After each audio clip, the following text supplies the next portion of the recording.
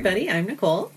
I'm Lindsay. And I'm Sarah, and together we're the co-founders of Whale Tales, a living library of cetacean stories. Today, it's another journal club! Whoop whoop! Plus, a whale tale from a familiar face, or fluke. So, sit back and enjoy as we dive right in.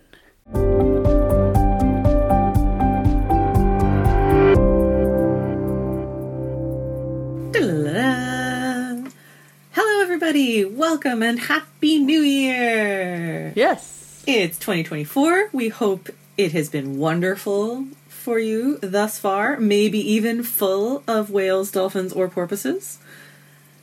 It has been pretty good for us, and we're pretty excited to invite you into a recording we did a couple of months ago for our patrons of a journal club.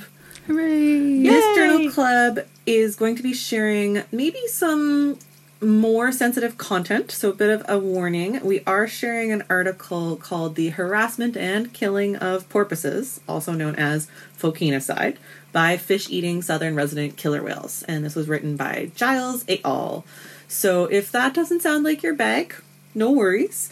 The rest of this episode has a ton of really cool and quite cute things in it. So maybe in the show notes we could actually put like the timestamp. I don't know if that's something we can do, Linz. Yep. Of when we move on from Journal Club, which will also be helpful for our patrons who did hear this as part of our patron journal club for our $5 and $10 level patrons. So that is doubly helpful if we have that timestamp in the show notes. Hooray!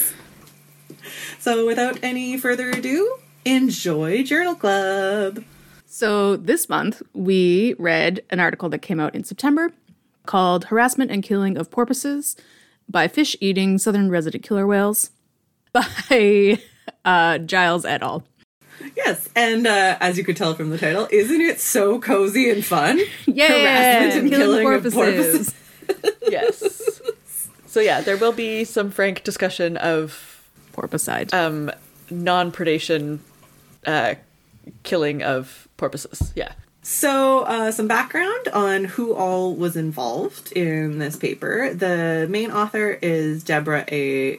Giles, who you've probably heard of if you have been paying attention to killer whales, especially southern resident killer whales, or just any killer whales finding their way in the Salish Sea over the last little while. She is an expert in all marine mammals of the Salish Sea. She studies killer whale health, physiology, and diet. She does specialize in southern resident orcas and orca population dynamics and reproduction, as well as just the overall ecosystem health of the Salish Sea. She has been studying out of the University of Washington, and she is a science and research director for the nonprofit Wild Orca, while also being a resident scientist at Friday Harbor Laboratories. The second author is Sarah Tiemann, I think is how we say her name, and she is currently a graduate student at the University of Washington as well. She studies polar bear health, but she also has 7 years experience in marine mammal strandings, necropsies, rehabilitation, and population health assessments, and she's looked at everything from pinnipeds in the Pacific Northwest to manatees in Florida, as well as some work with southern resident killer whales. So some really, really cool research. There's also about 1 million other authors on this paper. Yep. That's a slight exaggeration, but only slight. And really, because this is one of those papers that's looking at combining a lot of observations from researchers who were both actively looking for this as well as saw these sorts of behaviors while they were doing other studies, you end up with a lot of authors on this kind of a paper. Mm-hmm. So pretty much anybody who's been working actively with southern resident killer whales over the last decade or so is going to be named in this paper. And it was kind of like a fun who's who. It's like, oh, that one. Oh, that person. Oh, Rafferty. I was just going to say, I wrote his name in big letters in my notes. Oh, Rafferty. It was great. Yeah. So it's fun, and it's really nice to see. I love these kinds of papers. I love seeing, researchers are often very collaborative, and it's nice to see that happening. And it's nice to see here we've got people from both sides of the border as well, and lots of different stories being shared, which is, what Whale Tales is all about. Mm-hmm. Yes. Yeah, so basically they looked between 1962 and 2020. They looked at the reported sightings of southern resident killer whales playing or harassing porpoises, harbor or Dulles porpoises in the Salish Sea, and harassing or killing. There was a various number of classifications: killed, unknown, and alive porpoises afterwards, and some other ways that they sorted this out, including how many killer whales were there, how many porpoises were there, age, sex of both, and, well, not sex of porpoises, but all of that kind of thing. And they came out with a pretty good number of sightings, considering that this is something that people, I guess, on our side of the knowledge table of Southern residents, is something that's just kind of like offhandedly mentioned as a thing that Southern residents do. And now we have numbers. So between 62 and 2020, they have recorded 78 incidences of Southern residents harassing or killing porpoises in the Salish Sea. 28 of those were classified as a kill, and 50 were undetermined. And consumption of the porpoises were never observed, which is something we'll discuss more in the discussion, but that's an important part of this in case you're thinking about potential other killer whales. And there was, most of them were harbor porpoises, as you'd expect, and 13 out of the 78 were Dulles porpoises. They also looked at some sightings between northern resident killer whales and Alaskan resident killer whales, both, of course, other ecotypes that eat fish. And there was some sightings of these interactions, but way less. In northern residents, they were seen 5 times, and Alaska, they were seen twice. Of course, these effort windows of time were shorter, but again, they were kind of evened out because it was still a normal amount of time that you would see the whales, so it wasn't like it's not like you see northern residents less than southern residents kind of thing. It was just displayed less in those two populations. The other things they discussed were pods, so within the southern residents, and it looks like L-pod was the first pod to do this behavior, and also the one who has done it the most. They have engaged in this behavior 39 times, J-pod 29, and K-pod 10. 3 incidences involved individuals from 2 pods at once, and then there were some where the pods were not identified because of various situations. Including the fact that they started, the first observation is from 1962. Yep, so. Before we knew who they were. Yeah. Yeah, I think that was the biggest thing, was that L-pod was the one who was seen doing it the most, even though it's not all of L-pod. Some of the L matrilines and some of the K matrilines have never been observed doing this. Some of that is because their matrilines are very small, but also some of them are more like, we don't know. Not everybody decided to do it. Or we just didn't see it. That could also be the case. Both very plausible options. Yeah. The other thing that they found was that it was a behavior seen in both sexes fairly equally, and it was seen mostly in juvenile killer whales, but not significantly more than it was seen in other stages of killer whales' life. So fully adult, calf, and postmenopausal. Or post-reproductive. Post-reproductive, they were all seen doing it, but juveniles were seen the most. Yeah.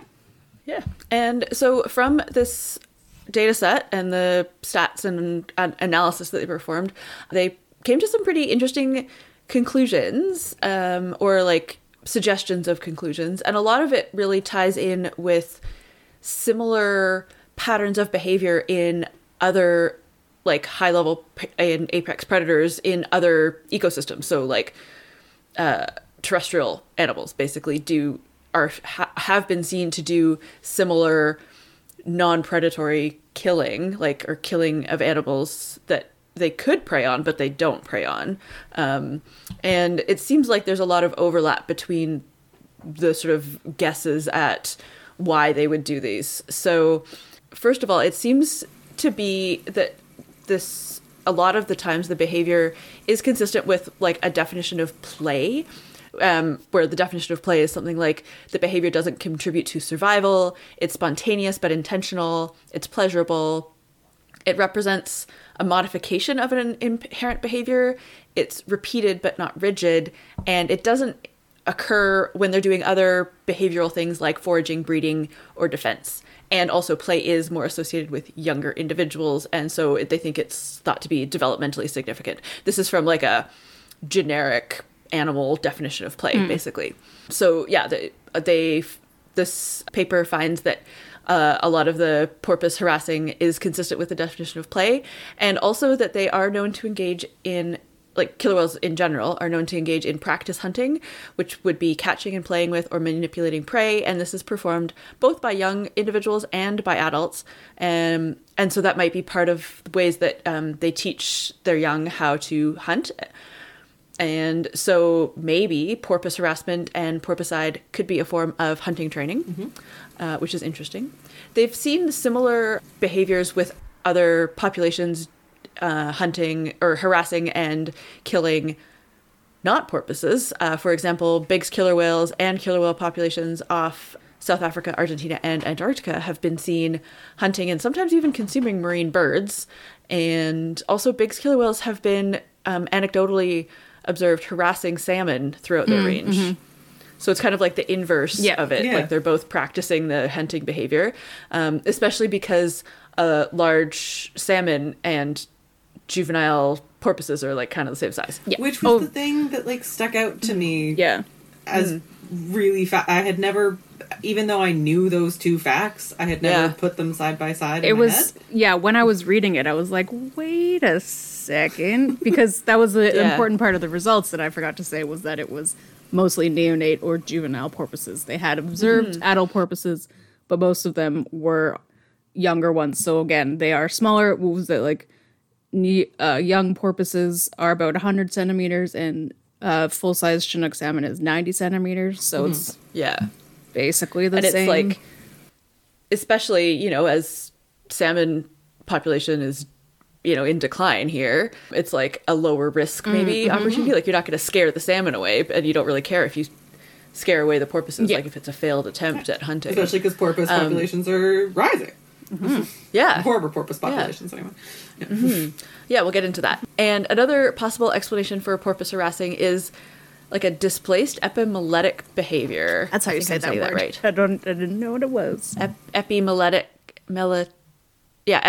behavior. So I'd heard of epimuletic behavior, but not by this term. So luckily they explain it in the paper. And it happens when an individual shows some sort of like helpful action to an individual that's ill, dying, or dead. So in cetaceans, we've seen it where adults or other individuals will like keep one of their conspecifics, like another killer whale from their population, like keep them afloat or attempting to resuscitate it. There's like obviously the mother pushing her deceased calf on the surface of the water. And so that's an epimuletic behavior. And so a displaced epimuletic behavior is doing that, but to not your own species.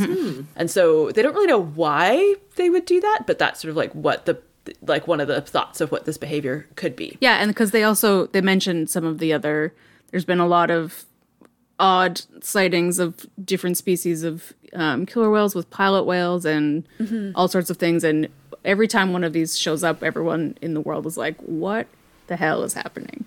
And this could be one of the reasons, or it could just be that we don't know things. Yeah.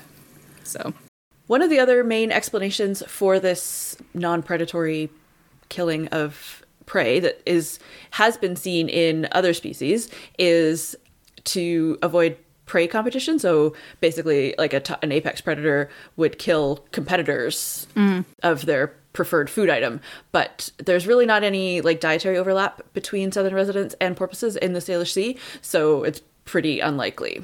And then the other part of the discussion that they talk about is sort of who is doing this behavior and who they're doing it towards. So first of all, as we've said, in the Salish Sea, there's Dall's porpoises and harbor porpoises. And this study found that way more of these attacks were against harbor porpoises versus Dall porpoises. But it also might not be really anything to do with that, because at the same time that these porpoise harassment behaviors have been increasing, the numbers of Dall's porpoises has been decreasing, and the numbers of harbor porpoises has been increasing dramatically. So it kind of makes sense, like math-wise. Also, Dalls are way harder to catch. Yes. Yeah, and Dalls are way faster. Yep. So all of that, like, it's not really anything to do with, like... Preference. They prefer one or the other or whatever. Yeah. Or, like, one is more annoying, or I don't know. Anything like that. So yeah, as Lindsay said, they have seen porpoise harassment and killing behaviors within all three pods, L, K, and J. And it was first seen in L pod, and it seems like the behavior is taught and repeated and retained within specific matrilines. So L5 and two of her offspring in the L9 matriline, L58 and L73, were identified back in 1987 harassing a harbor seal. And then also they were among the first whales identified harassing a porpoise in 1992 and in 1994. So basically, like, this matriline seems like maybe at least the first observed ones.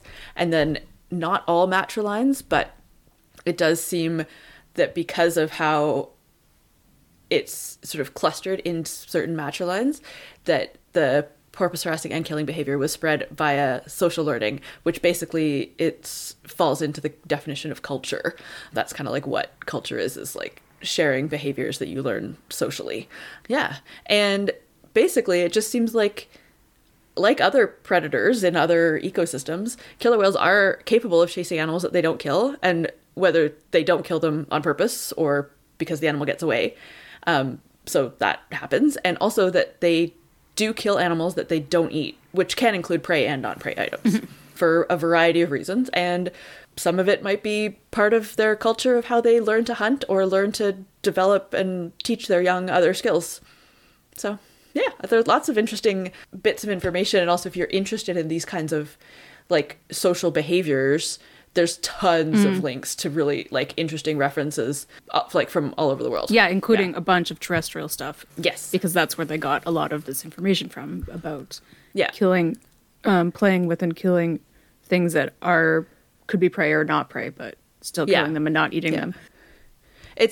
There's not that many large predators terrestrially that like are as prey specific as southern resident killer whales. So yeah, like they're much more strongly like they never eat these porpoises. Yeah. Whereas in terrestrial ones, it's kind of like 50-50 or, you know, something like, And that happens may or may not with the bigs, because like I've seen hunting, like training hunts with bigs, with seals and harbor porpoises, and sometimes they eat it and sometimes they don't. Yeah. And it's almost like this is completely anthropomorphic and completely also just like my interpretation anthropomorphized of what it is, but it's the essence of like, I've played with this so much it's not worth eating. Yeah. Or to put it in another very personal to me way, like my 2-year-old who really, really likes peanut butter and jelly sandwiches, but sometimes if he's just been playing with it around his plate, it doesn't look like a peanut butter and jelly sandwich anymore because he's been playing with it so much, and then he won't eat it, even though it still is a peanut butter and jelly sandwich. Deconstructed. Exactly. So it's like, you know, that probably doesn't look like a harbor seal anymore or a harbor porpoise. Yeah. Who knows? With the social learning aspect of it, if play, culture, all of this stuff, we would be remiss if we didn't mention the salmon hat wearing of these same animals. So who knows why these guys do anything, really? They are the salmon hat wearers. But that is, of course, another form of behavior that was seen in one pod, in K pod, that was passed along in J and L pod, and was seen for a while, and then was stopped, and then was seen again briefly, and then never came back. And we really have no idea what that was about, but it is a great example of social learning in between these three pods of culture and play, one assumes, with that incident. Interesting. Yeah. Anybody have any other thoughts? One of the times they were seen harassing 5 to 15 porpoises, which is an insane amount of things to all be happening at once. It's true. Sounds like chaos. Yeah. And they do talk a lot about the observation bias of southern resident killer whales, which does affect the sightings amounts, of course.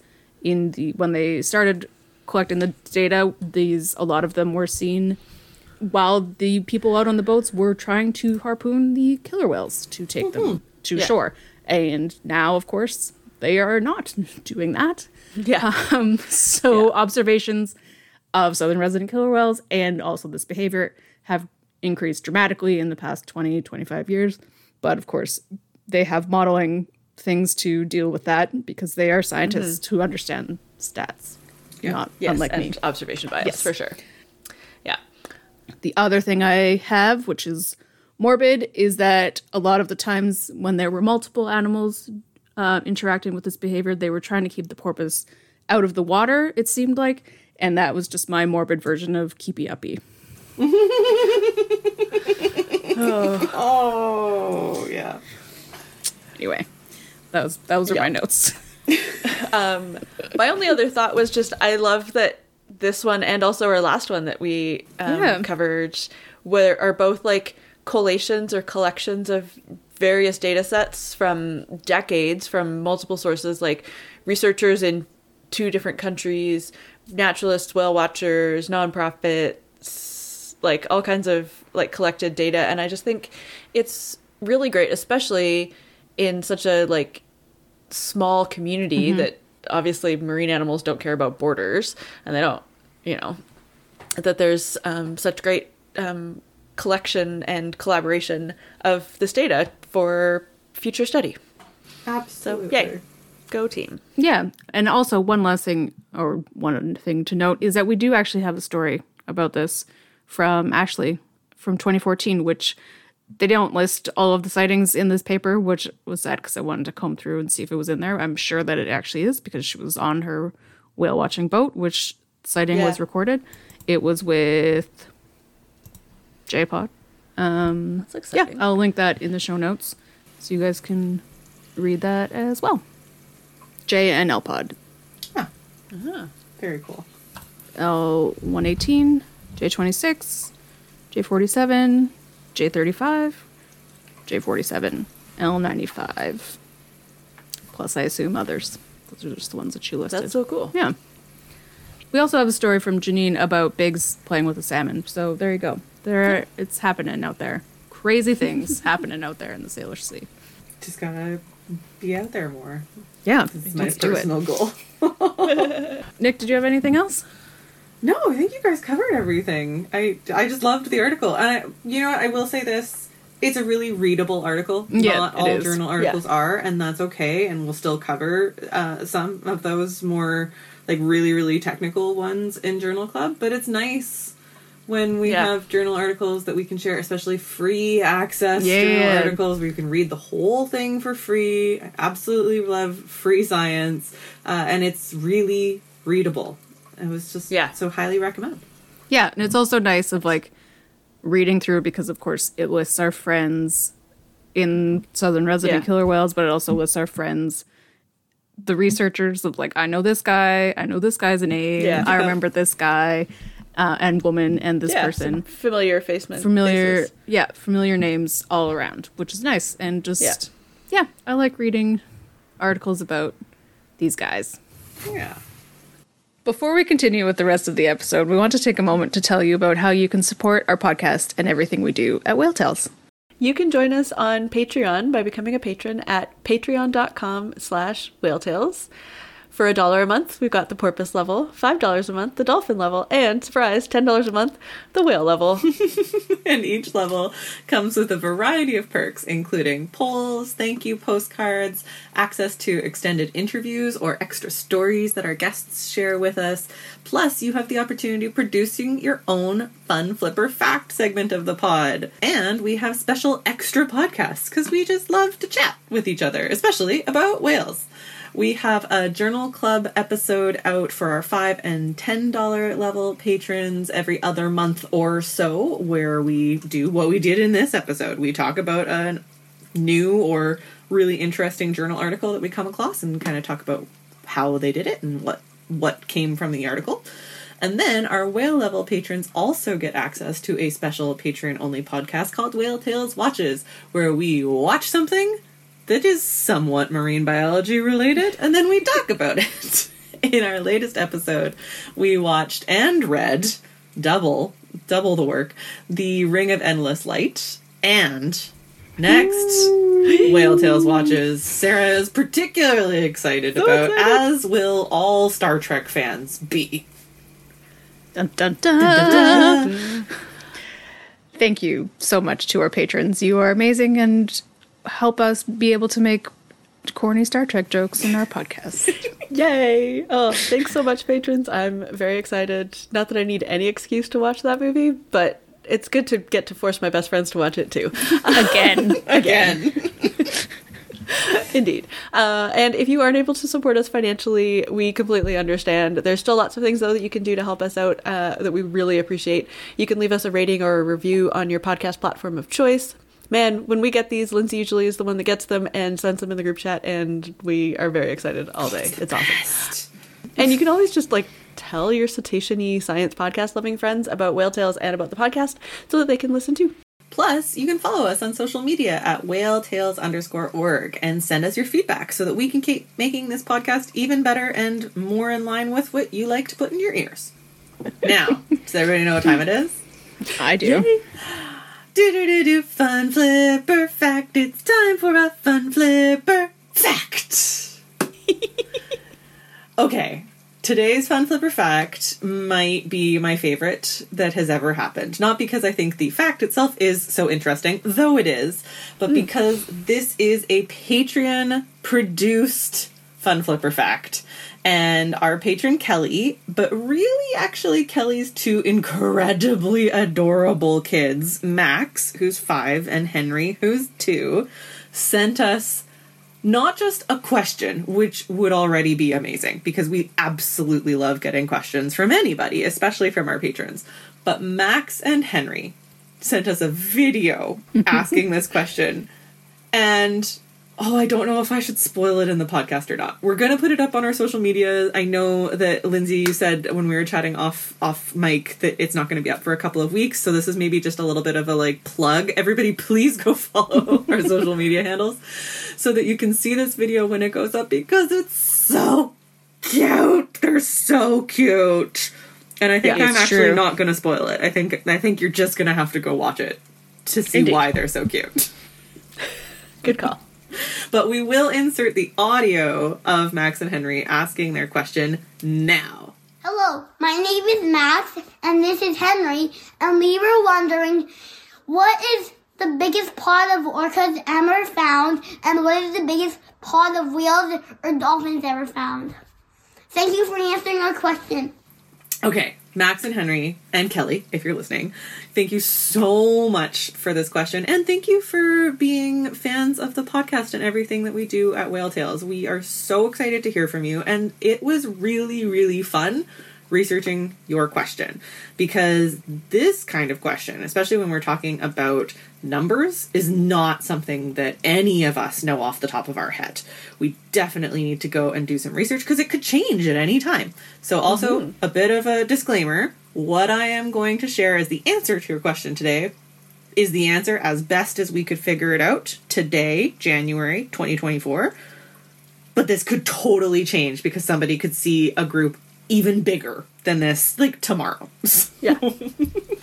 Really, really fun question. Also, another quick note about sort of definitions of words.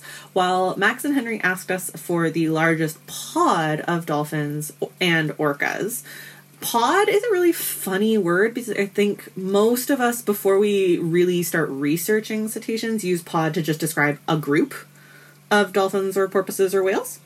You're like, oh, hey, there's 5 gray whales. That's a pod of gray whales. And it's only if you really start studying, especially orcas specifically, that pod has a really rigorous definition to it, which is a group, yes, so a group of cetaceans, but who are known to be biologically related, but not immediately biologically related, like a matriline of orcas, for example, like a mother and all its descendants. A pod is kind of like the the bigger family tree of a few different matrilines. Think, again, J-pod, K-pod, and L-pod in the southern resident killer whales. Now, I'm going to guess, Max and Henry, you were using the word the way that I certainly used the word before I started studying these animals, and that you wanted to know what's the largest group of orcas and the largest group of dolphins overall that have ever been seen by people.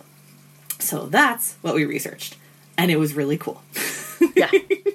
So, the largest group of orcas that have ever been seen is probably some orcas in Norway, because the Norwegian and Barents Seas are areas where there are sometimes about 3,000 individual killer whales. Good Lord. Now, not all 3,000 are going to be seen at once, though. And every year, the highest chance you have of seeing a large gathering of killer whales is between October and January, which is when the herring run happens in the Troms region. So, Which is why you should listen to Christina's episode, or just go to our website and look at Christina's amazing stories. And also, maybe one day we're going to go to Norway and that'd go be whale great. watching. Please, Someday. Patron goals. Yep. And in the herring run season in the seas of Norway, you can see groups of between 50 and 60 orcas at a time. Wow. Which is That's a pretty lot. incredible. But maybe not as incredible as the answer to the second part of your question, which is, what was the largest group of dolphins ever seen? I had my eyes pop out of my head when I found this. So this is documented with pictures, just like the orcas, but like really, really crazy pictures. And it's from about 10 years ago. Actually, maybe more like 11 years ago now. It was a group of common dolphins spotted off the coast of San Diego in February of 2013. And based on all of the photos, they estimated 100,000 common dolphins all migrating together. Yes, you heard that right.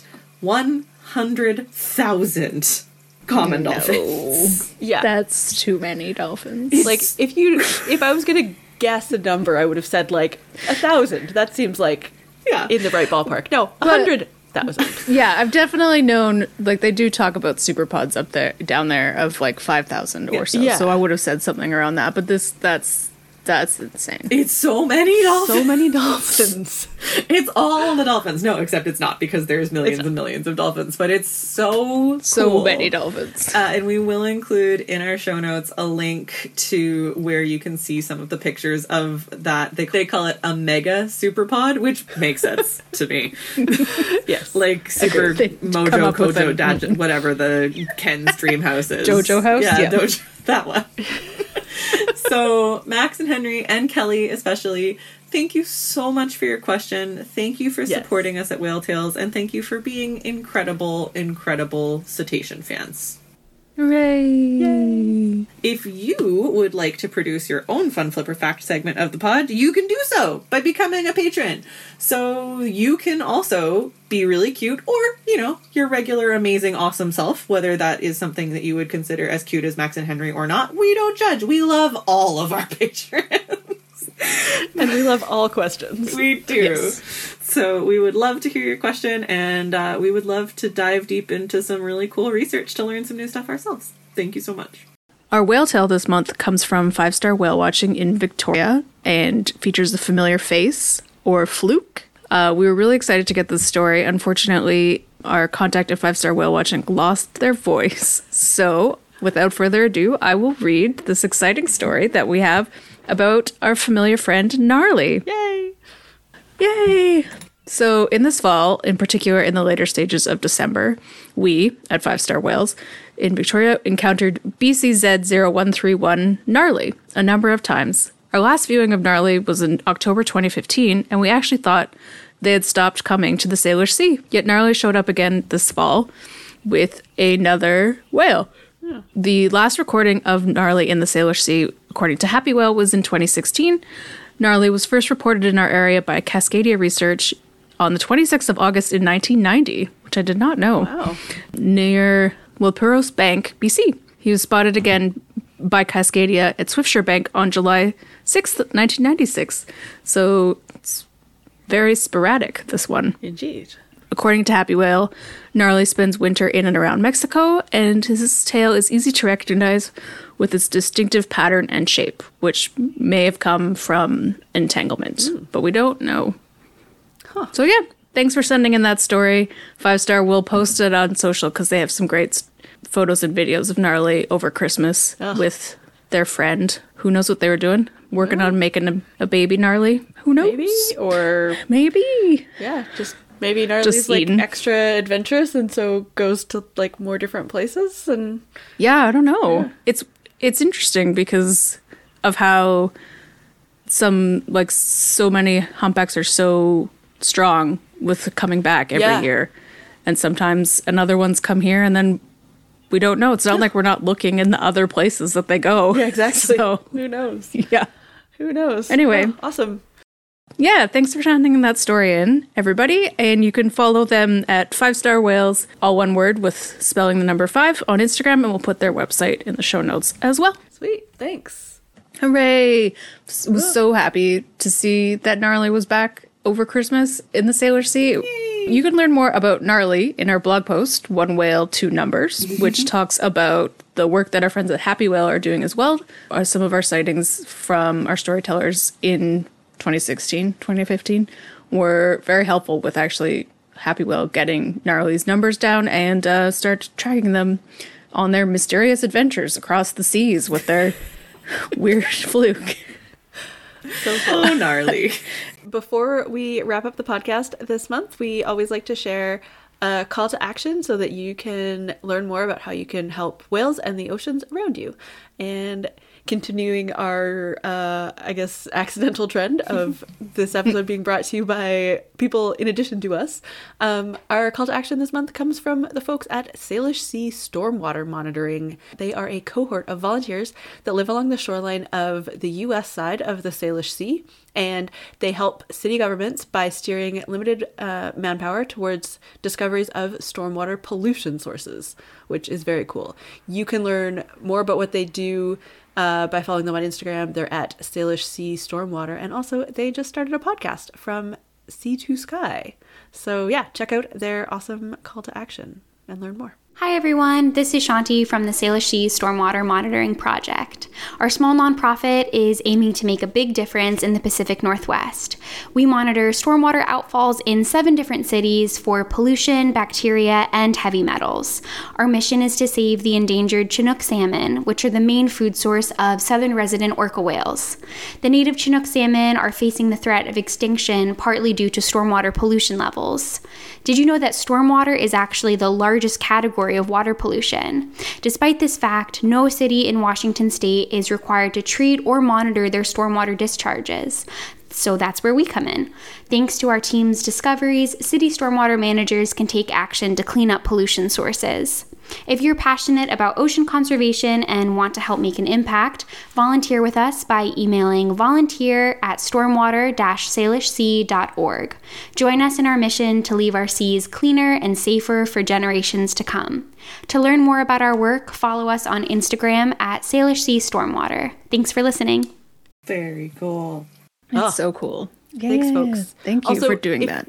If you're interested in stormwater and storm drains, an appropriate call to action right now, I don't know about all cities, but City of Vancouver does a thing where you can like sign up online to look after a storm drain. And basically that just means clearing debris out of it periodically so that it doesn't flood. And that's a great thing to do at this time of year and also all year round. So yeah, yay storm drains and looking after our stormwater. It's very important. Indeed. And I think that about brings us to the end of this episode where I think we've had the most people on. I think almost, yeah. It's really fun. And we would love to hear your thoughts on this or any episode. So please visit our website, whale-tales.org, and find links to all our social media handles so that you can drop us a line. You can also head to our website to subscribe to the podcast. You can learn more about supporting us and becoming a patron. And while you're there, check out over 1,300 whale, dolphin, and porpoise stories. That's whale-tales.org. Tales like the stories, not tales like the animal. And if you've seen a cetacean, we would love to add your story to our library. Click on the share link on our website, or you can contact us on social media. We're at whaletales_org. Or you can email us a voice memo and tell us all about your incredible cetacean encounter. Next month's episode is a mailbag, so we are going to be answering even more people's questions, whether they are patrons or not. So if you have a cetacean question, we want to hear it, and the deadline for you to get us those questions is February 12th, so don't miss out. Finally, we want to acknowledge that we recorded today's episode on the unceded territories of the Coast Salish peoples and the Musqueam, Squamish, and Tsleil-Waututh nations, as well as the homelands of the Tsawwassen First Nation. Thank you, everybody, so much, and we hope you have a whaley great day.